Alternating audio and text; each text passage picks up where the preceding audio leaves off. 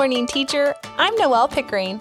On the Good Morning Teacher podcast, we bring practical solutions to busy teachers because you can love your job and leave your work at school. Join us each week to talk through tools and strategies that help you maximize your time and effort both in the classroom and at home. I'm excited to cheer you on as you face the week ahead.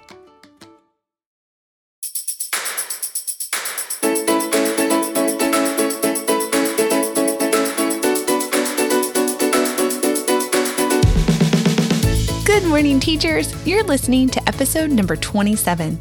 Last week on the podcast, I shared my do's and don'ts for getting your classroom set up. These tips will save you time and energy as you get ready to welcome your students this year. If you missed it, you can listen at maneuveringthemiddle.com/episode 26. Today, we are going to talk all about routines and procedures that I would recommend you thinking through, teaching to your students, and then practicing over and over again. So let's channel our inner Harry Wong as we dive into routines and procedures perfect for middle school students. Let's do it.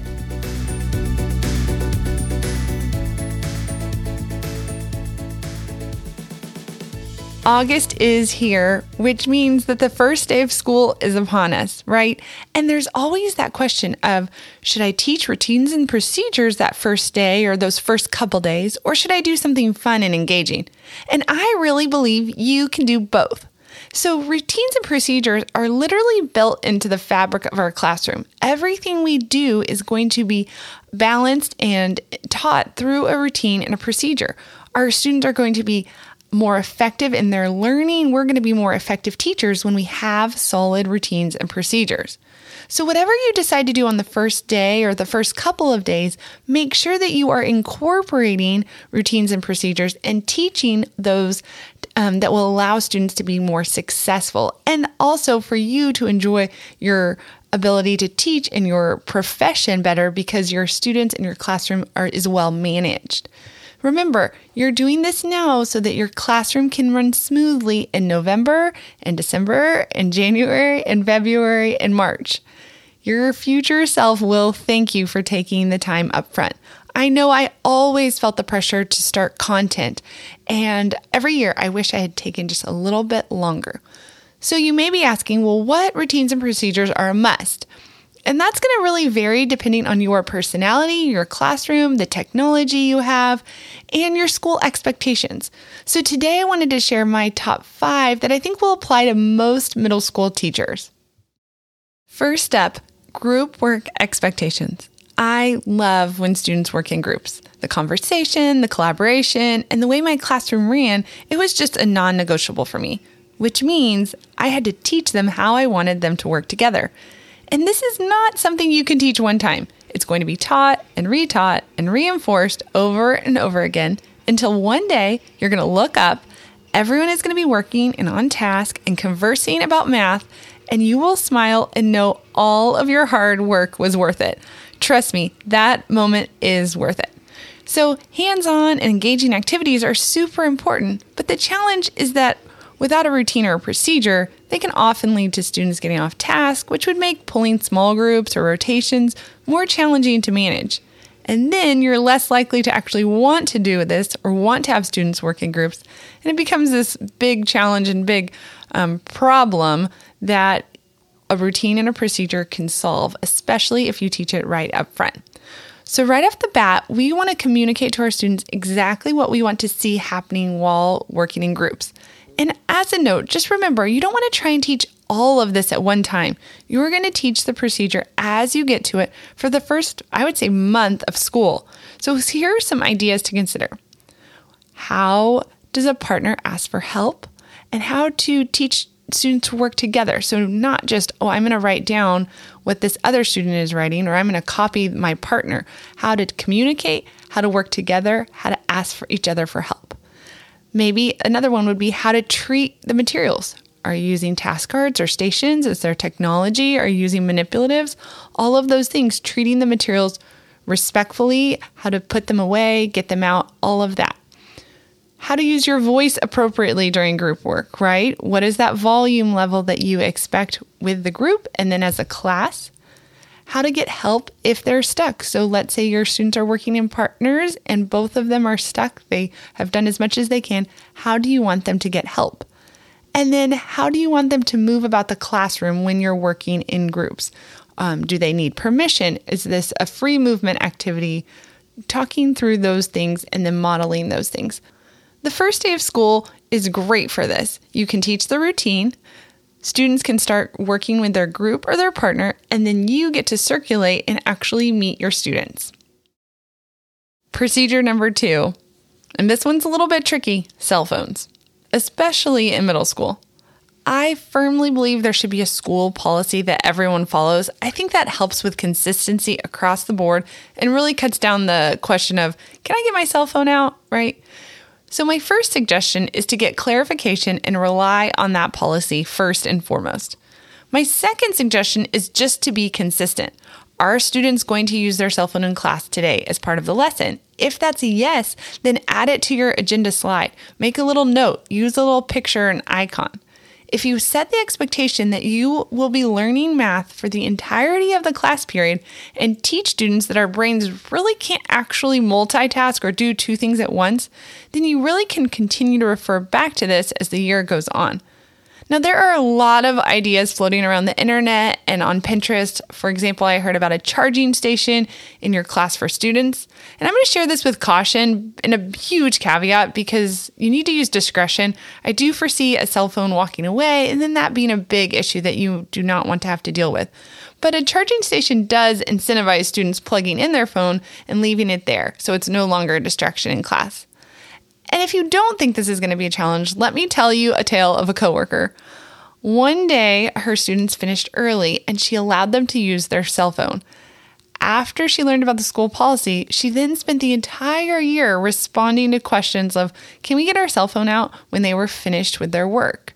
Whatever you decide, be consistent and try and handle any issues without a big fuss. I think that builds relationship and builds rapport, and students know what to expect when they walk into your classroom.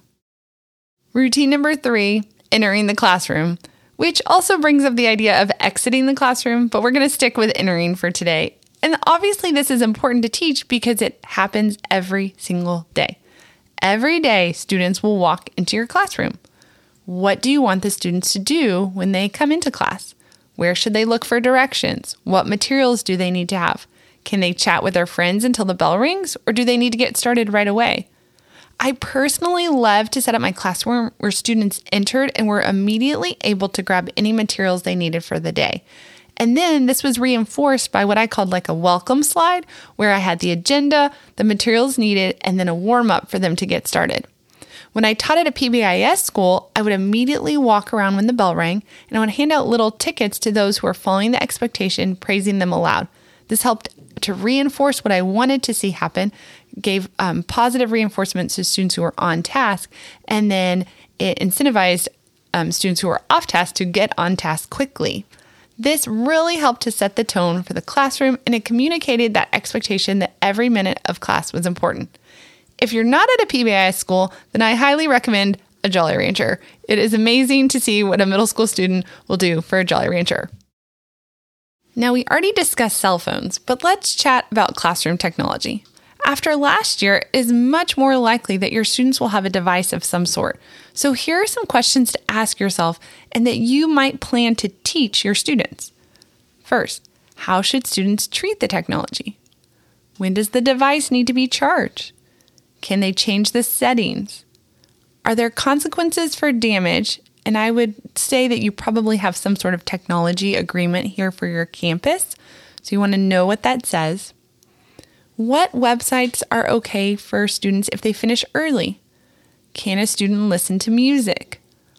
What happens if their Chromebook isn't working properly? How do they get help logging in? And then how will you know that they're listening to you while their devices are out?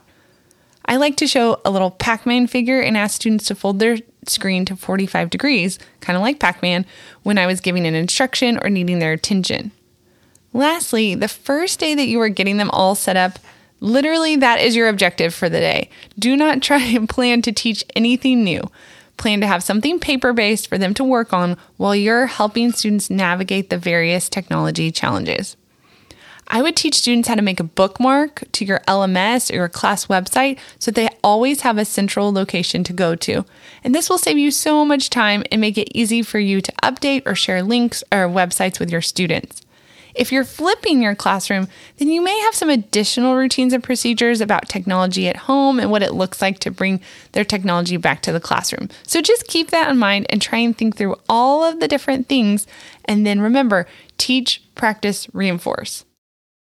And lastly, if you have been in the classroom, you know there is likely a sticking point or something very specific that you want run a certain way.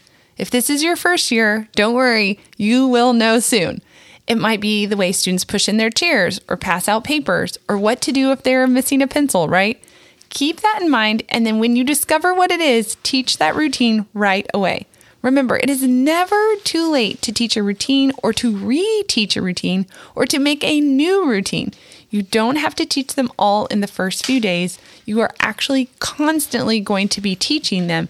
And then one day it will all start to click and it will feel natural and you will feel like you are not teaching quite as often and you will see the desired results. So as a quick recap, there are 5 must-teach routines and procedures for middle school. First, group work expectations. Second, cell phone policy. Third, entering and exiting the classroom. Fourth, how to use the technology in the classroom. And then fifth, that one thing that might make you crazy, right? So be sure to take the time to think them through and then teach and reteach them as you start the year off. Happy August! I know some of you are well into summer break and some of you started back this week. Please know that I am happy to join you along the journey and will continue to provide ideas that can maximize your results and minimize your efforts in the classroom. I am rooting for you. You can tag us at Maneuvering in the Middle on both Facebook and Instagram. If you've been loving the podcast, then we would really appreciate a 5-star review. It helps us to be found by other teachers. For all of the links, resources, and freebies mentioned today in one easy place, check out maneuveringthemiddle.com/episode 26. I'm Noelle Pickering, and you've been listening to the Good Morning Teacher podcast. Until next time, friends, make it a great week.